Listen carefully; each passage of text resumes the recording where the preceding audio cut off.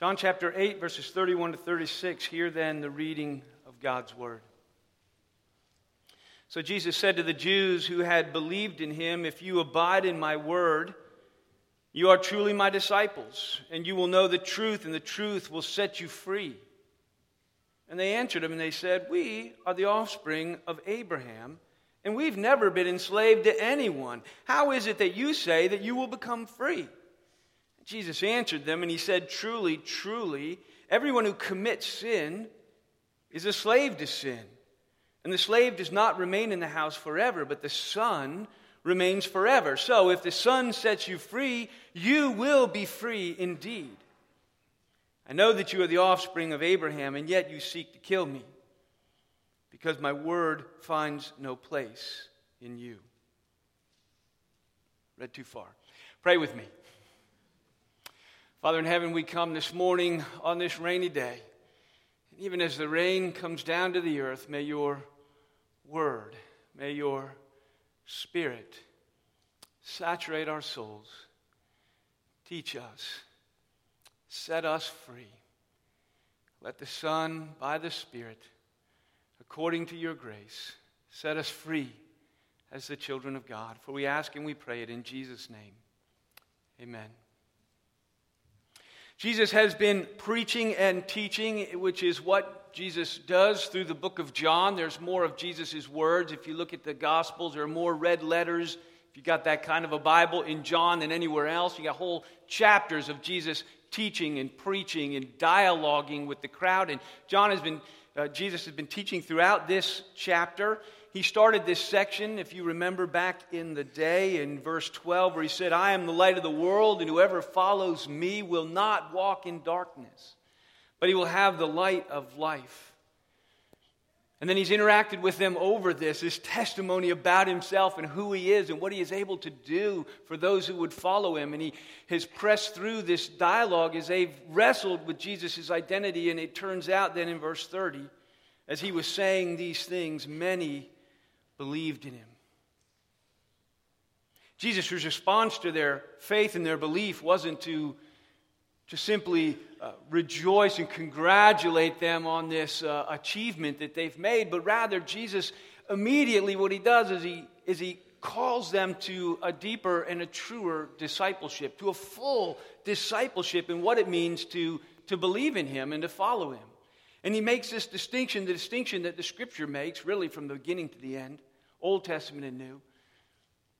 The distinction between merely believing doctrines that are true about God, true about Jesus, and actually trusting and following God in the Old Testament, Jesus, God in the New Testament. Right? The distinction between merely believing doctrines, which is a very common thing, and everybody does it at one level or another. The distinction between believing doctrines and actually trusting and following Jesus Christ. Abiding, as he says and calls it, abiding in his word. Or as he'll say in John 14 and 50, abiding in him, which is to abide in his word. Because there are many who will nod their heads and they will say true to things that Jesus says. There happens every day. Many nod their heads and say, true. But there are far fewer than who bow the knee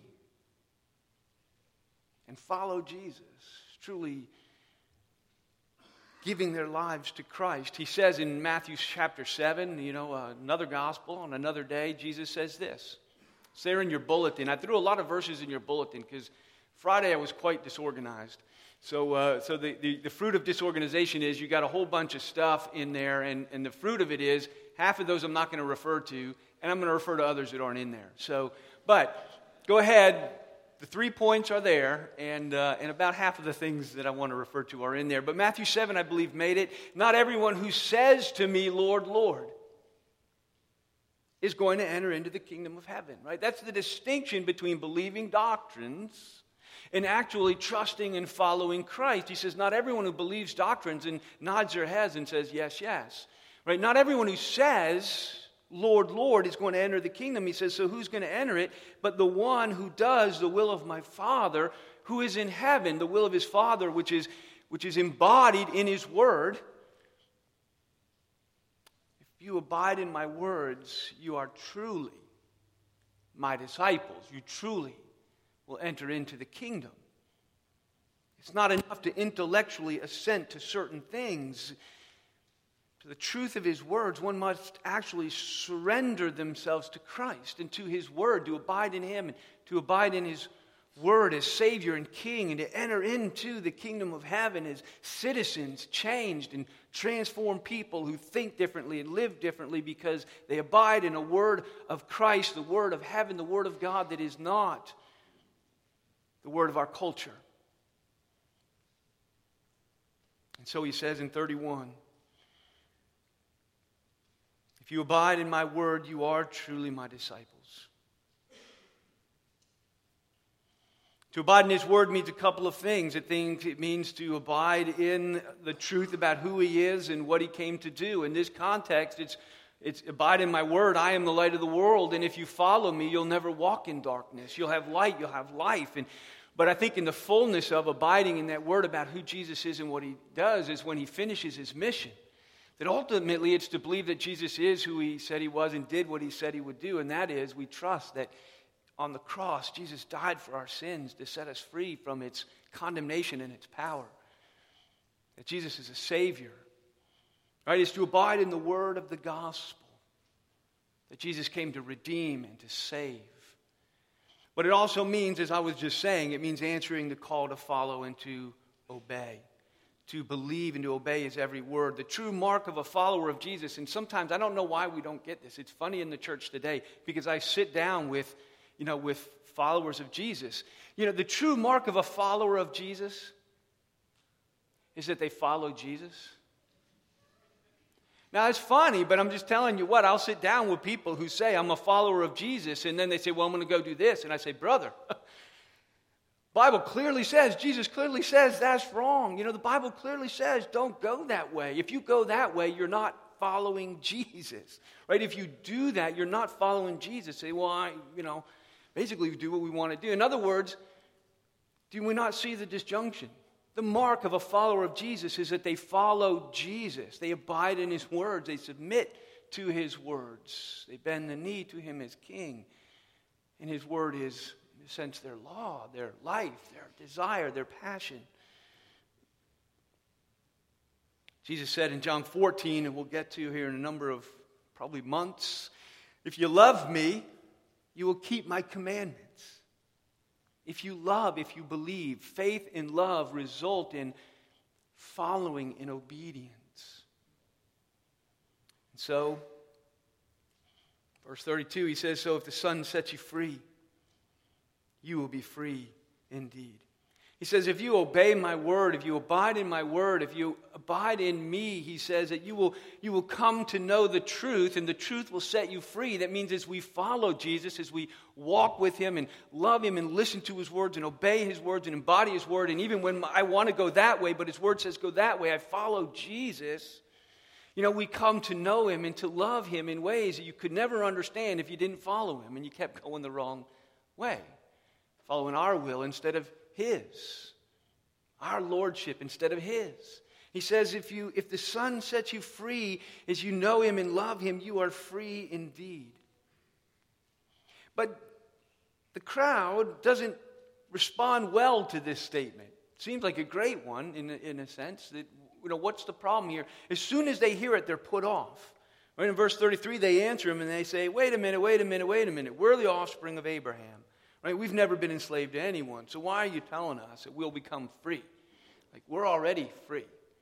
And I read a bunch of commentaries, I read some stuff on this, and everybody kind of dances around themselves. How can possibly a Jew at this stage in history claim that they've never been enslaved to anybody? Right? Just think of Jewish history. When have they not been enslaved? Right? When have they not been in servitude to somebody else? Abraham's grandchildren and children and grandchildren were in slavery in Egypt for hundreds of years. They no sooner get delivered from that, they have a little golden period, and then just bring in the Assyrians and come the Babylonians and Babylonian captivity and Persians, probably Romans within earshot of this whole conversation, armed Romans. What do they mean? I think maybe for once in their lives, these guys are actually thinking religiously, spiritually. For once in their lives, perhaps they are actually thinking religiously, spiritually. We are free. They think of themselves religiously as the world's elite. No one has got anything on them religiously. They are the people of God. They know the one true God. They have the prophets. They have the Word of God. And all of this is true in one sense. They have a lot of religious advantages and a knowledge of the true God. But Jesus then drops the bombshell on them. Because Jesus says all this being partially true, and what we'll see next week is he's going to say even those things aren't entirely true. They're going to talk about who their father is. Jesus disputes with them on whether it's really Abraham or not. But that's another story for another day. Ostensibly, that's true, that they're children of Abraham. In 34, Jesus drops the bomb and says, truly, truly, I'm saying to you, my friends, Jews, Pharisees, Sadducees, leaders of the Jewish people, everyone who commits sin is a slave to sin. Listen up, guys. You sin, you're slaves to it. Sin is a form of spiritual slavery. And everyone sins. And he says, even you sons of Abraham, are in bondage, whether you know it or not. Paul makes this argument throughout Romans 1-3 in verse 9 of chapter 3. Paul says this, I believe it is in your bulletin. He says, we have already charged that both Jews and Greeks are under sin. See, the Jews like to think of it that the Greeks and the Gentiles, the pagan dogs, they're under sin for sure. But not us. Right? And Jesus' argument, and his disciples and Paul after him, is to say he's making the charge, Jesus is making the charge right here, that Jews and Greeks alike are under sin's thumb, in bondage to its power and its penalties. Right? And so Jesus regularly goes after these Jewish leaders, challenging their self-righteous attitude. You just got to read the Gospels, read any of the four, and Jesus' interaction with this group. He goes after them again and again, coming after this sense of their self-righteous, that they're not like the pagans. They're not like those Gentiles. They're better. But, Matthew 23, I think it is in your bulletin, 25, woe to you scribes and Pharisees. And this is one everybody knows, but there are dozens. Where he says, you guys, you're hypocrites, right? You clean the outside of the cup and the plate, but the inside is full of greed and self-indulgence. What is he saying? You're outwardly religious, and that's great. You have this outward public form of morality, but you're not righteous. Your hearts are governed by the same greed and the same self-indulgence that you condemn in everybody else. Your hearts are as black as the guy next to you. And then even where they succeeded in outward righteousness, the problem was that where they succeeded in outward righteousness, how they felt about it, their hearts were blackened by a sense of spiritual pride and holier than thou self-righteousness. 2 Peter 2:19 is not written about them specifically. But I believe it applies to them, and it could have been written about them specifically. They promised freedom because Jesus talks about the Pharisees going across the world to make disciples, in their way. And he says, and you make a disciple and you make him twice the son of hell that you are. It's an interesting statement for them, a powerful statement. But he says, it's in the same way, they promise freedom, they go to make disciples, but they themselves are slaves to corruption. The inside of the cup is not clean, for whatever overcomes a person, he says, to that he is enslaved. Whatever rules the heart is the true master. And if we would understand this, brothers and sisters, as believers, and truly have a sense of what goes on inside of us, he says, whatever overcomes a person, to that he is enslaved. Whatever rules the heart is the true master. Many of us can point to things in our lives that have as much or more rule and control over our hearts and our attitudes and our patterns and behaviors and our habits and our hobbies than abiding in his word. We're in bondage when anything or anyone reigns in the heart beside God himself. So let's define freedom here quickly then. Get to this stage of it, Jesus is promising freedom. We should define it at this point. There are a lot of definitions that float around there. And they apply to different things because there's political freedom and there's other kinds of freedom. The street definition of freedom is basically the ability to do whatever I want. That's freedom. The ability to do, and that's true in one sense. That's philosophically, that's true. The problem with human beings, though, is this. It is exactly that. Freedom is the ability to do whatever we want. The problem with human beings is what we want. Because that's what we do. And it's wrong. Right? We want the wrong things. The heart wants the wrong things. And freedom is doing what we want, and we want all the wrong things. But here's the thing. Freedom, biblically speaking, freedom is not the ability to do whatever you want. That's our problem. That's how we get into bondage to sin. Freedom is not the ability to do what you want. Freedom is the ability to do what is right. Biblically speaking, that's what Jesus is saying here. It's what the Bible says from the beginning of end. A person is not free unless he's freely doing what is right in the eyes of God, before God, according to His Word. Right? Think about that for a minute. I mean, Jesus is saying when you obey sin, you're not free. But that's exactly, if you walk out these doors into the culture, they'll say you're not free unless you're doing whatever you want. Like, don't tread on me. Don't put limits on me. Don't tell me what I'm doing is wrong. Tolerance is when you approve everything I do, or you're not being tolerant. There's this whole thing, I'm not free, I'm not tolerated unless I can do anything I want and you say it's okay. That's freedom. But the Bible, Jesus is saying right here, you are a slave and not free when you do those things. And why is that? Because the biblical worldview, it's all in how you see the world. See, if you are created in the image of God, right? If you are created in the image of God to live under God and to live according to God's design and God's purpose, which is all according to His nature and who He is, if we were created like that, it changes everything. We were created to know and to love and to serve the God who made us, and to serve anything else is slavery.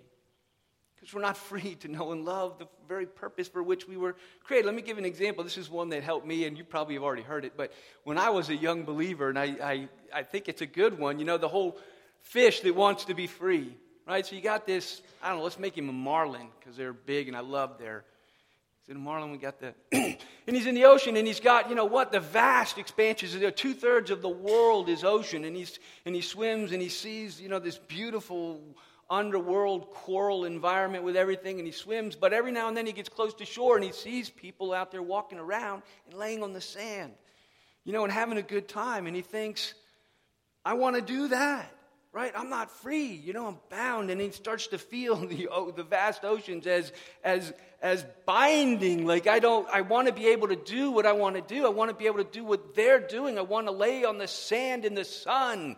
You know, then I will be free. And so one day he gets his big wave, one of those, you know, storm brings up a wave, and he catches the wave and he literally rides it in, and marlins leap out onto the sand and he plops down onto the ground, and there he is on the sand in the sun. And let me ask you, is that fish free? That fish is dead. Right? Because he wasn't made for that. He has now become a slave to something he was never made. He can't get back. And he's now a slave to something he was never made for. It's not his design. We're created designed to live according to God's purposes, and we find freedom and we find joy when we live out the purposes of our creation. And as the world abandons the worship of the Creator, and as they abandon His design and they do whatever they want, the question is that freedom? Is that fish free? And the problem is a heart problem. We don't want the right things. And that's why we're enslaved to them. See, we're enslaved to the things we love. Right? Just think about that. Because, I mean, people do crazy things for love. People kill for love. Right? And there's a saying, we are enslaved to the things we love, and our problem is what we love. It's a heart problem. And we don't love the right things, and so we don't live according to God's design. Jeremiah 17 tells us the heart is deceitful above all things, desperately wicked. Who can know it? We can't change our own hearts. We're trapped in the current. Imagine being on an inner tube going down the river that leads to Niagara Falls. That would be exhilarating, right? That river picks up speed and you're on an inner tube and you're heading down and you think this is wild and free, right? I've broken restraints. The Bible says there is a way that seems right to a man, but in the end it leads to death, right? And he doesn't know how trapped he is in a way that leads to death until he turns his little inner tube around and starts to try to paddle upstream. And he's caught in the current, and the Bible says that's the way it is. We can't change our own hearts. We can paddle upstream, but we want what we want, we love what we love, and we're trapped in ourselves. Can the Ethiopian change his skin or the leopard change his spots? Jeremiah 13. I can assume, and he says, you who are accustomed to doing evil, can you do good? He says in the same way that a leopard could change his spots or a person could change the color of their skin, we're trapped in ourselves. We need someone to set us free. We need to be saved. And Jesus claims in verse 36 that this is exactly what he can do. He says, so if the Son sets you free, you are free indeed. He says the one who commits sin is in bondage to sin. He understands what the bondage is. And he claims to be the one who is able to set us free. To put our heart and our life back in harmony with the one who created us. The Bible uses a lot of images to describe this change, the new heart and a new birth and a new creation. And 2 Corinthians 5:17, it says, anyone who is in Christ is a new creation. The old has passed away and the new has come. The old bondage is gone and our hearts are made new in a love for God. And we're free to do what is right because we want to do it. A new heart that delights in the things of God. And then abiding in Jesus' word, abiding in God's will, abiding in Christ, and is not a burden, but our greatest passion and our greatest delight. Luther said this. This did make it somewhere. I'm under the third point there. Luther said to preach Christ is to feed the soul. It's to justify it. It's to set it free. It's to save it if it believes the preaching. The change that we're talking about, the change to freedom, and Jesus describes it here in the passage in verse 35. And he uses the image of a change from a slave to a son. Right? In 35, he says the slave doesn't remain in the house forever. The slave's not a child. He's not a member of the household. But the son remains forever. The son belongs. Right? He describes this change from a slave to a son, and he's talking about us in the household of God. Right? Just think of what the heart of a slave versus the heart of a son. Right? A slave does what he has to do. A slave does what he's forced to do. Right? Where the son, let's think of an adult or a daughter, a son or a daughter, and think of an adult son or daughter. Too often we go to just a childish image. But the son or daughter in the household of God, and there are adult children in his house. The children of God, the child honors the father and mother out of love. Right? The child honors out of love, where the slave obeys out of fear.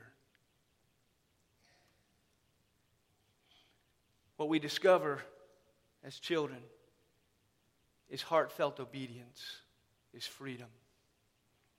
Serving Jesus, honoring God, is not a burden as the world imagines it. I don't want to do that. I don't want to go to church because they're just going to give me rules. Well, what we need first is a new heart. A heart to do what is right. And then they're not even rules. They're the things we get to do because they're right. They're holy because God is holy. It's the moral fabric of the universe as it was made and of my soul as it was created in his image. Romans 6 there in your bulletin under the last point. Thanks be to God that you who were once slaves of sin, you've now become obedient from the heart to the standard of teaching. You're abiding in my words that were committed. And having been set free from sin, he says, we have become slaves to righteousness in the sense that we're a slave to that which we love. If we obey from the heart, it's because it's what we desire.